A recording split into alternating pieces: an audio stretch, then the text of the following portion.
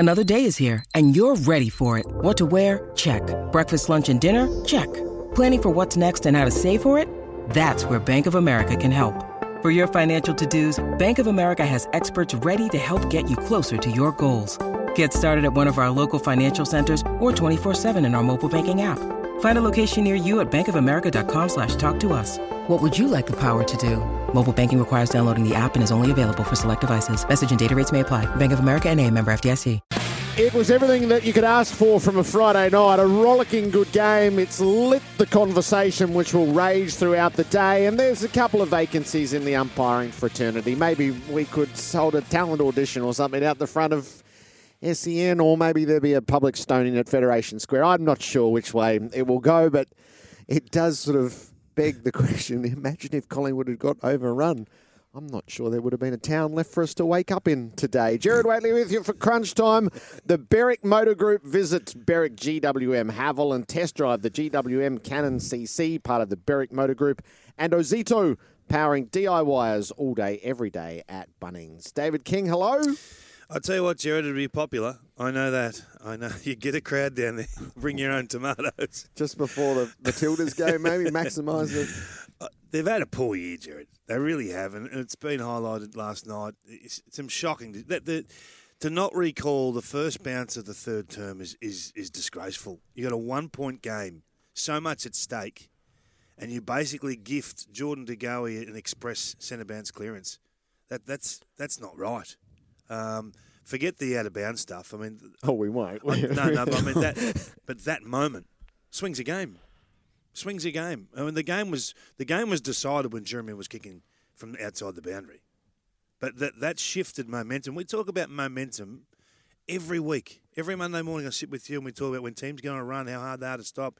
You can't put a man behind the ball anymore at the centre bounces. There's so much you can't do, and then we allow that to roll. I think it's a really big talking point. I know it's a little bit sort of dusted over last night, but that's a big action in the context of the whole season.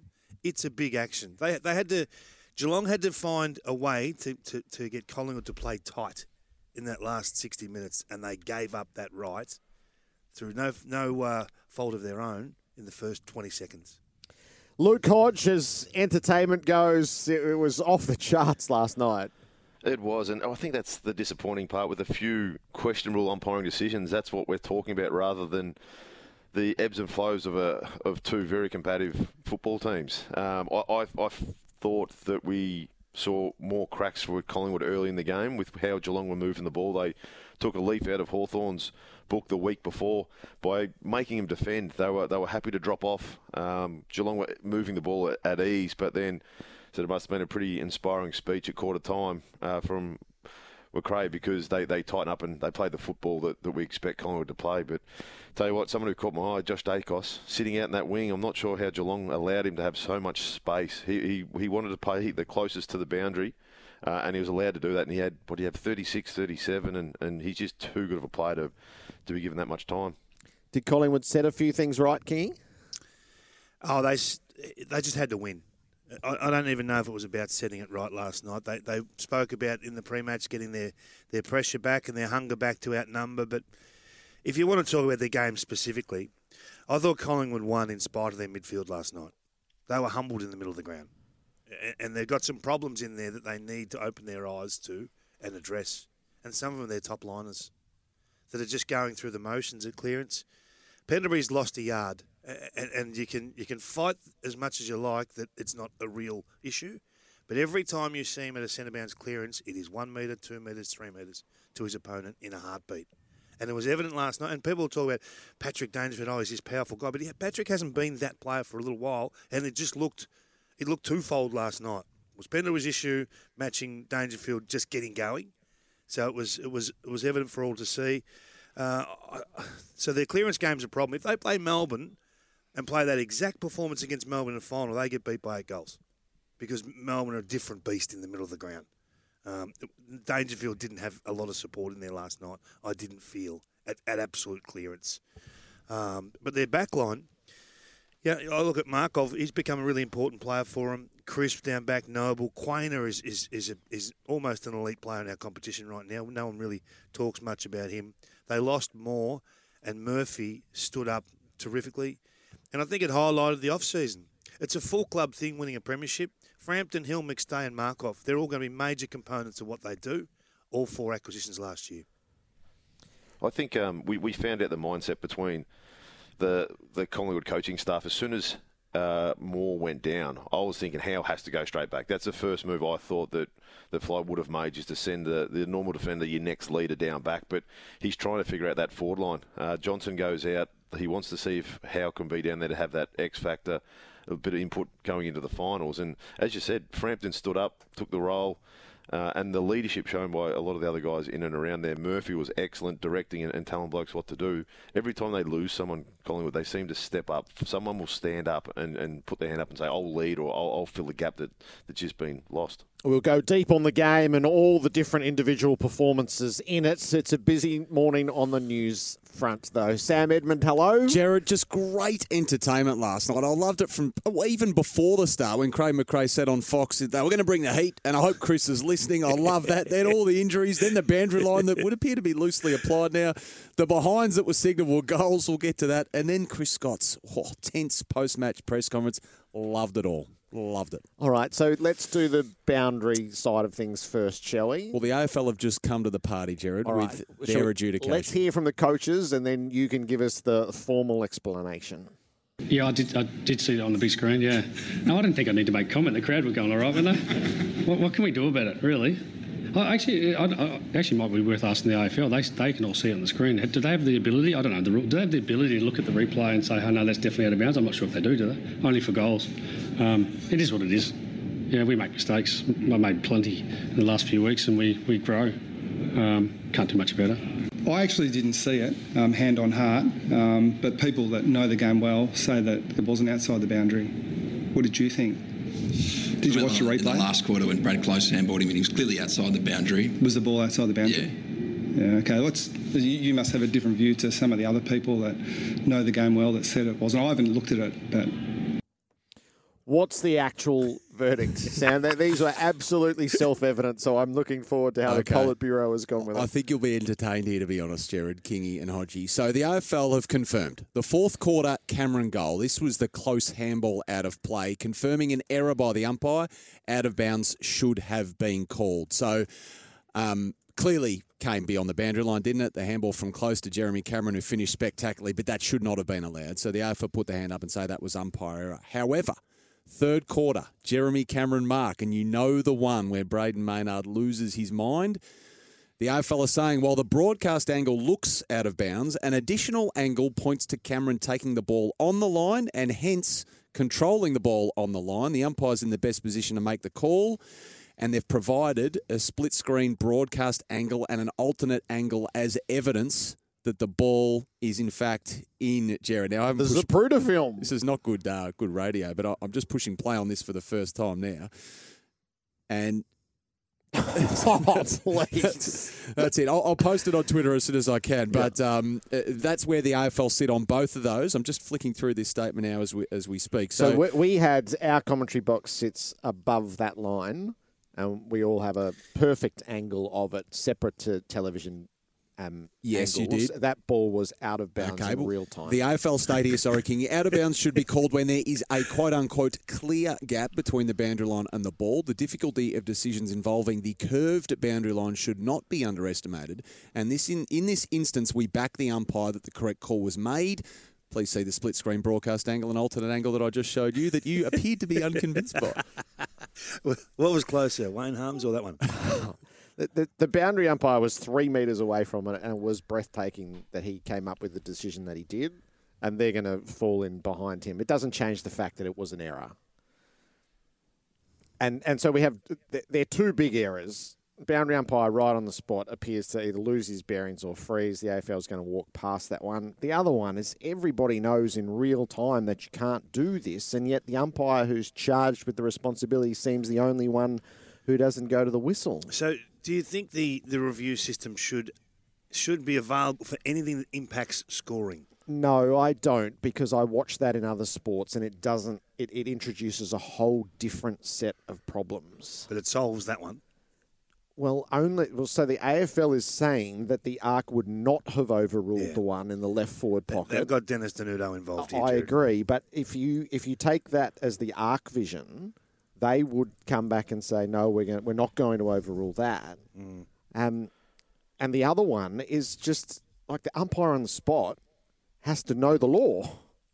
So, do we just sit back and take the same point of view as what Fly said after the game? He goes, we all make mistakes. Everyone's human. The umpire clearly made a massive mistake then, but it's no different than missing a holding the man or dropping the ball in front of goal. You look at Zach Bailey down in Geelong last year. That was clearly holding the ball. We were up in arms about it. The next week, it's like, well, umpire made a mistake. They miss him here and there. This was a blatantly obvious one, but we can't do much about it. You're not going to change a rule on that. Because I agree, you can't go and stop and call every decision that should or should not be paid for them to overrule and change the result. It's only a scoreline, and that's why the game moves on faster. We sit here for 10 seconds waiting for a review and go, this needs to be faster. If we do this every time the decision is incorrect to be overruled, it's going to be a boring, long game. It's going to zap the energy of what is such an up-tempo game of football. Well, in this instance, it wouldn't change the game because it just would be out of bounds, and you get a stop play anyway.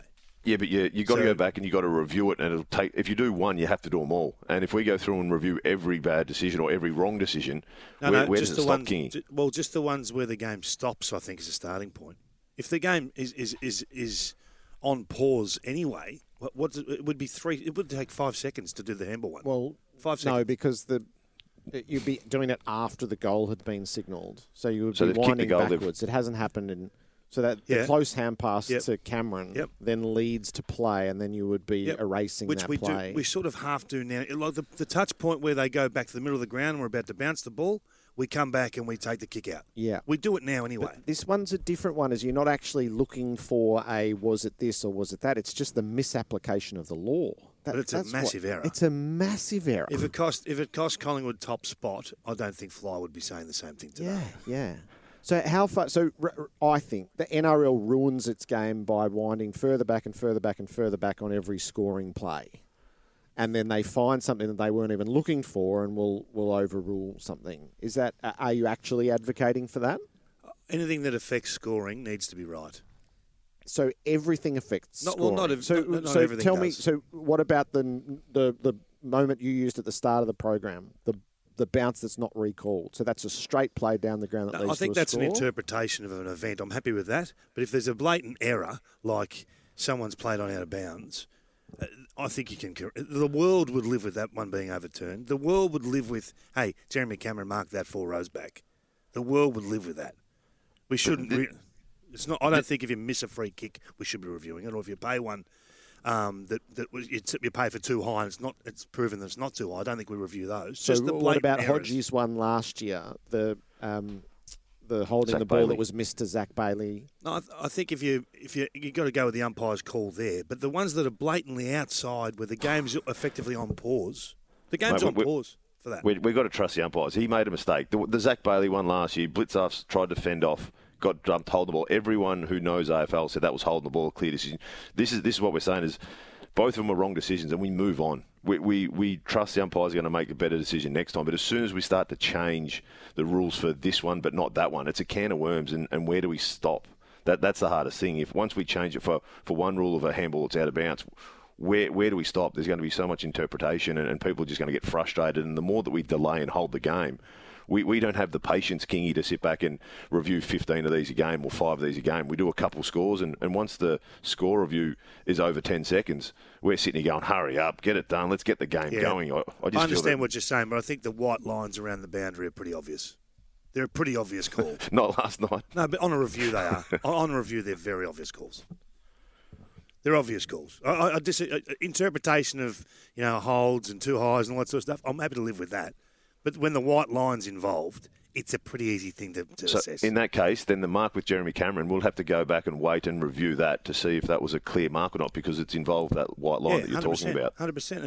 It'd take 30 seconds for a logical individual. I know, but we just got an answer Dennis from Denuto, the ARC saying that they would have let it stand. No one's believing that. They're better off saying it's an error, and we move on.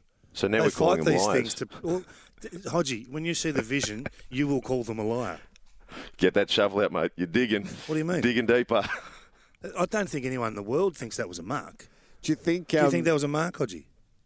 It did look out from where I was. Did you think it was a mark, Hodgie? It looked out from where I was, but if you listen to the AFL who've come with their answer, they are backing the decision. So even though as you said, if it's a clear understanding, if it's a clear mark or not, we're not clear with that one. We're all clear with the Jeremy Cameron, the handball receive, but we're not. So we're still sitting here after, what was it, game 10 hours ago, and we're still here questioning, was it a mark, wasn't it? The AFL have come out and said yes, and we're still sitting here going, it did look out from the angle that we had. We all know the umpires are getting the support of the AFL. That's all they're doing today.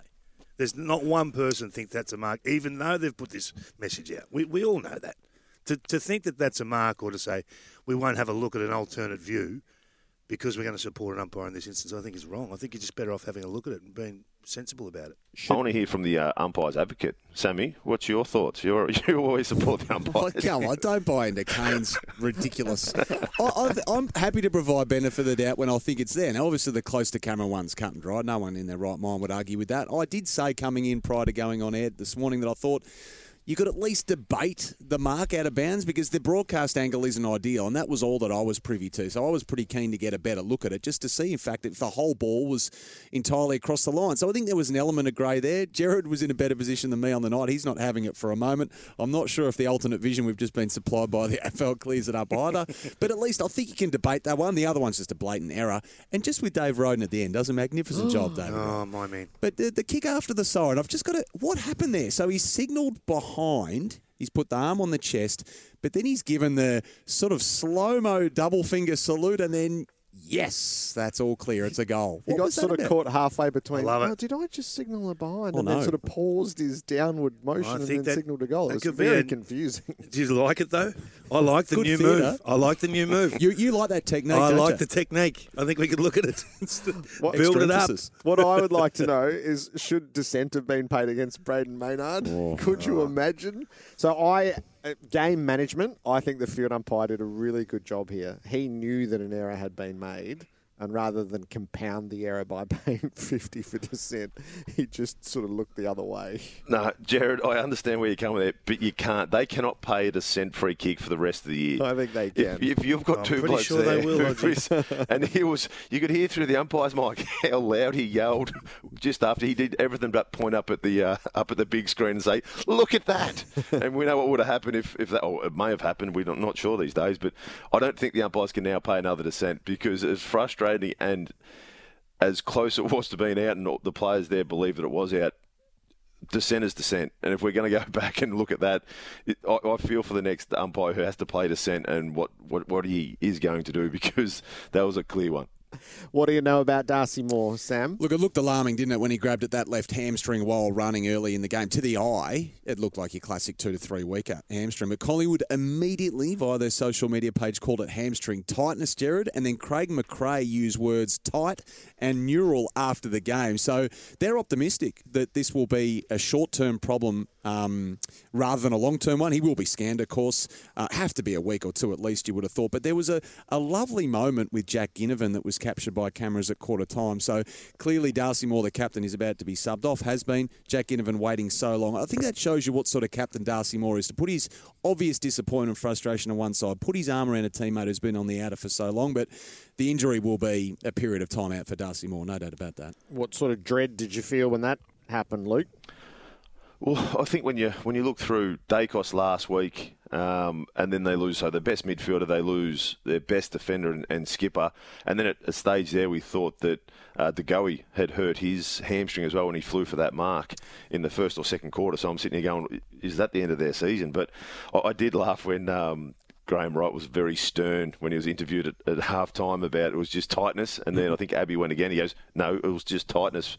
Darcy did open up after the game and said that he's not great watching and he's not sure how he's going to go watching. So he's conceded that it's going to be a couple of weeks. I've never known many hamstrings to be rested for a couple of weeks for just tightness. It's normally a strain or a tear in there that gets you a couple of weeks off. Yeah, we'll get some clarity on that shortly. But just with De Goey, they were working on his groin as well for Tom. Clearly played on sore, as Craig McRae admitted. And then we had the pair of Cats injuries as well to Gary Rowan, who was subbed out with that hip groin issue. And Reece Stanley, who was really sore in the second half, didn't come off until late in the piece with the same injury. So there's definitely doubt around those two for next week. We talked about this on Monday. This is the time of year where your strength and conditioning department, your phys editors, you work out whether you've got cutting edge or you've just got also-rans. And you pay the big dollars for the top liners to manage a Dacos so that you have the option to bring him in for the first final, to manage Darcy Moore so that you have the option, but absolutely no risk, obviously.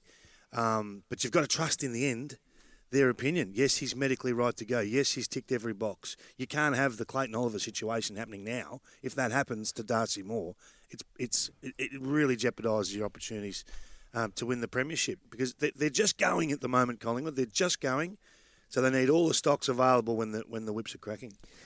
All day, every day. Visit Berwick GWM Haval and test drive the GWM Cannon CC, part of the Berwick Motor Group. No, we spoke about it pre-game about Friday night footies. Lots of people watching, and we want everyone to see how good our pressure is. And that was the focus all week. Get back to what we do. And I thought for most of the night, I think pressure was over 2 for most of the night. Last quarter was slightly down on that, but I think we re-established that we're one of the best pressure teams in the comp. Josh. Craig McRae with his assessment of last night for crunch time for Zito, powering DIYers all day, every day at Bunnings. Luke Hodge and David King to turn their analytical minds to what transpired. So let's dig deep on Collingwood and what we're seeing, not just last night, but in their trending towards September. King?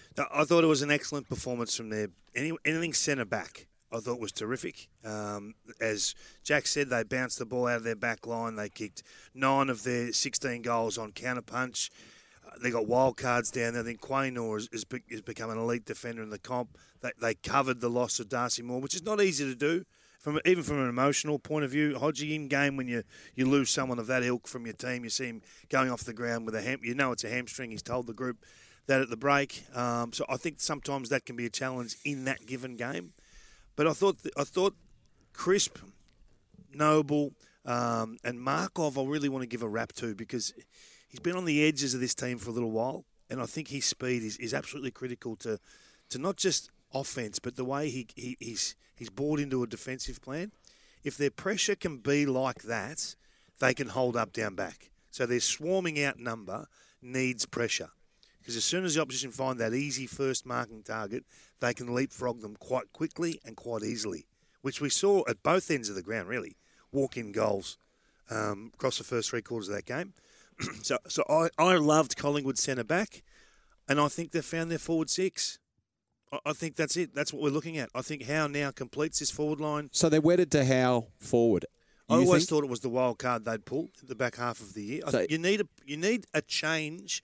And I'm interested in your thoughts on this, Hodgie. I think when you look at the last 5 to 6 years, most teams have brought in either a wild card talent late in the piece to give a spark, or change the way they play late in the piece, or done something to provide an injection of freshness and enthusiasm to the group. I think Howe going forward is the logical matchup for the opposition interceptor, because that's how he plays. He understands, as an experienced player, where they're trying to drop off to. And we saw him just defeat Ratugolea in the air multiple times. We saw him trying to get to Stewart multiple times. He got off him a couple of times early and just didn't quite finish his work. But I think that's their forward 6 now.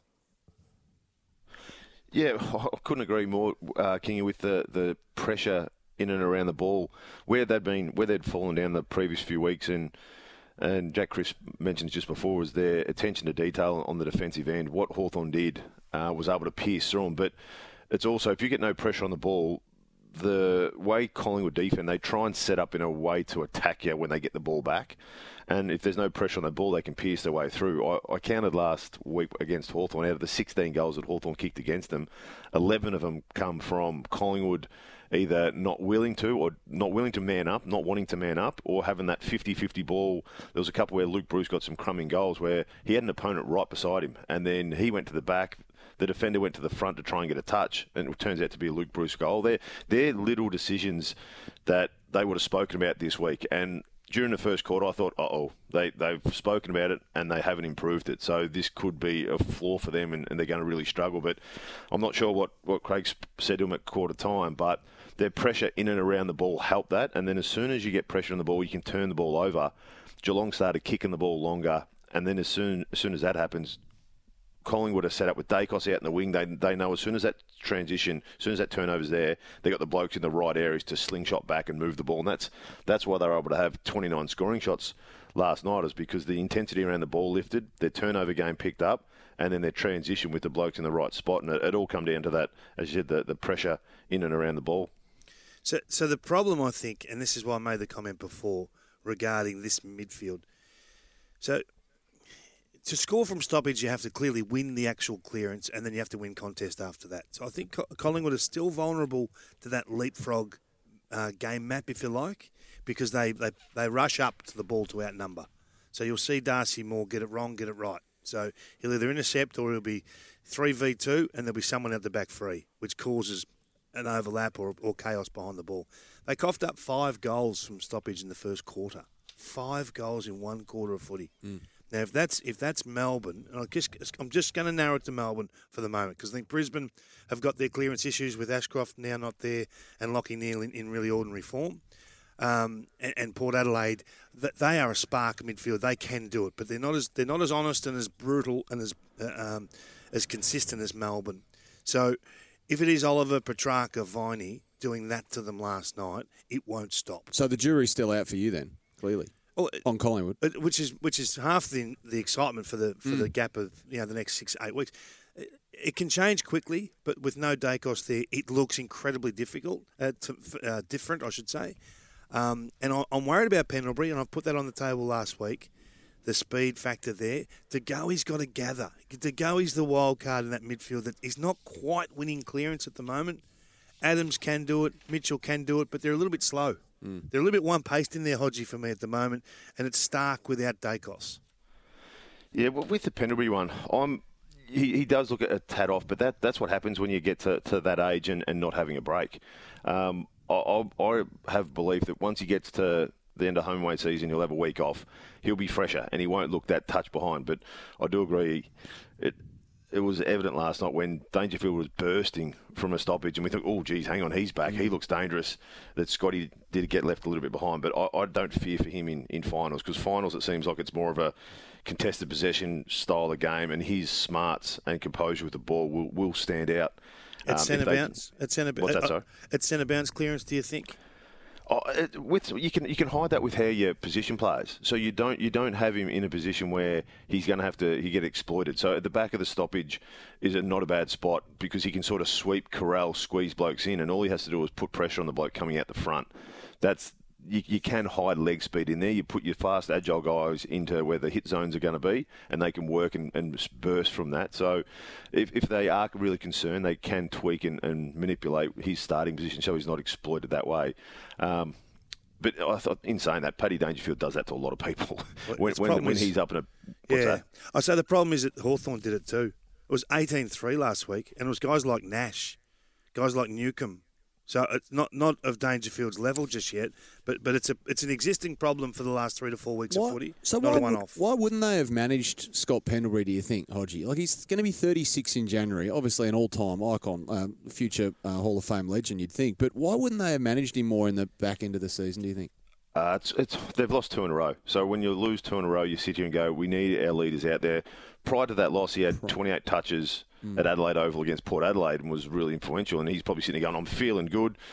When you come to that age, late in the season, it can hit you pretty quickly that, I do need a rest. But their mindset on the weekend, last night, would have been, we've got Dacos is out. We need Scotty in there just to compose things. If things aren't going our way against a senior Geelong team or experienced Geelong team, that he can be there and add a little bit for us. So, look, there's no doubt that now that they've secured top 2, whether they give him a rest now or they think we'll just get him through to the bye, which is in 2 more games, and then he'll have his freshen up ready for the finals. But I thought they, after that first quarter, Kingy, I thought they responded. They still kicked, 48 points from from stoppage, from clearance.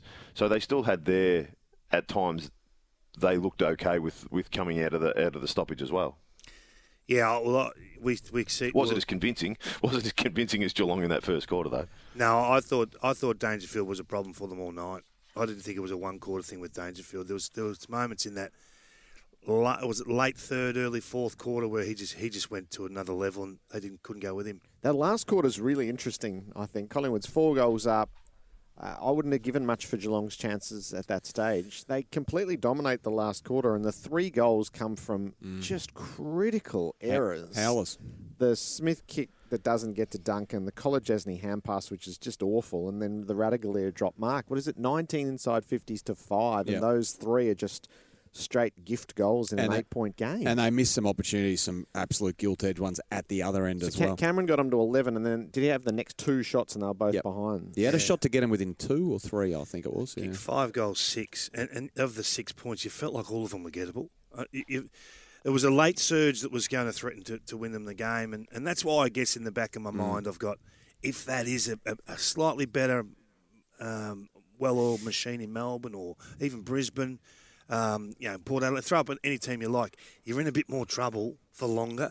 So this clearance problem and the opportunities that they're going to get from that because of the way Collingwood want to play, you will get some strolled-in goals. Then I think McRae would be thrilled today to get the win, but I don't think it changes a lot as to where they've been the last few weeks. Maynard was the matchup for Cameron, wasn't it, in the end? And I know he kicked a couple from the car park, Jesse, but he's kicked 7-4. I mean, he probably should have and could have, would have kicked 10 on another night. Well, I think, start with Maynard. I think with his work rate, physicality might have been able to keep with Jeremy, but it was moved pretty quickly. Frampton had to go on him, and then at the start of the second quarter, they went to Murphy. It just seemed like it was a coach's box going, how can we stop this? But what Kingy raised before, the way you stop it is get on top in the midfield and not let the ball just come flying in there, because we all know Jeremy Cameron, if the ball hits the deck, he's as good a ground level forward at that height as we've seen since probably Bud in his peak. How good a game was it from him? It just shows you what elite level talent in that area of the ground can do for your scoring profile. Like, he hasn't been that player for quite a few weeks, and then without Hawkins, he's able to do it. I just feel like Chris Scott would be thinking he's just a little bit stiff to get the wrong injuries at the wrong time this year.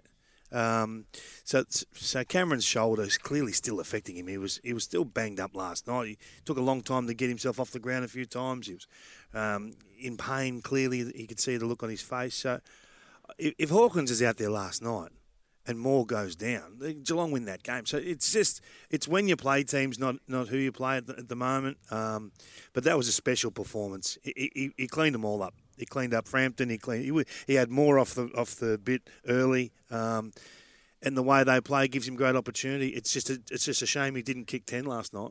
Is there concerns with his set shot? Because we all know that when he gets the ball and he's rolling around onto that left foot, he's as good a snapper as we've seen for a little bit. But it's almost when he's having that set shot 35 out, it's almost like he pokes at it, because he had 3 set shots last night that didn't look convincing at all and didn't even look like getting close to going through for a goal. But when he gets the ball in the snapping, so is that a bit of a concern when your key forward, who's as dominant as he is going to get a lot of marks inside forward 50, second guesses himself when he's having a set shot? Chris said he just knocks them through. He practices the warm-up, starting with those, and never misses. Saw a Chinana. Well, the Chinana from that out of bounds, the most contentious. That was amazing. That is the most exceptional kick. That was a Mike Gadding. That was the footy's answer to the Mike Gadding ball. That. The half banana, half check side. Very upright in its approach. One way, then the other way. Remarkable. All right. There was so much in Friday night footy. The Pies over the Cats. And there's so much more to come in round 22. You're listening to Crunch Time.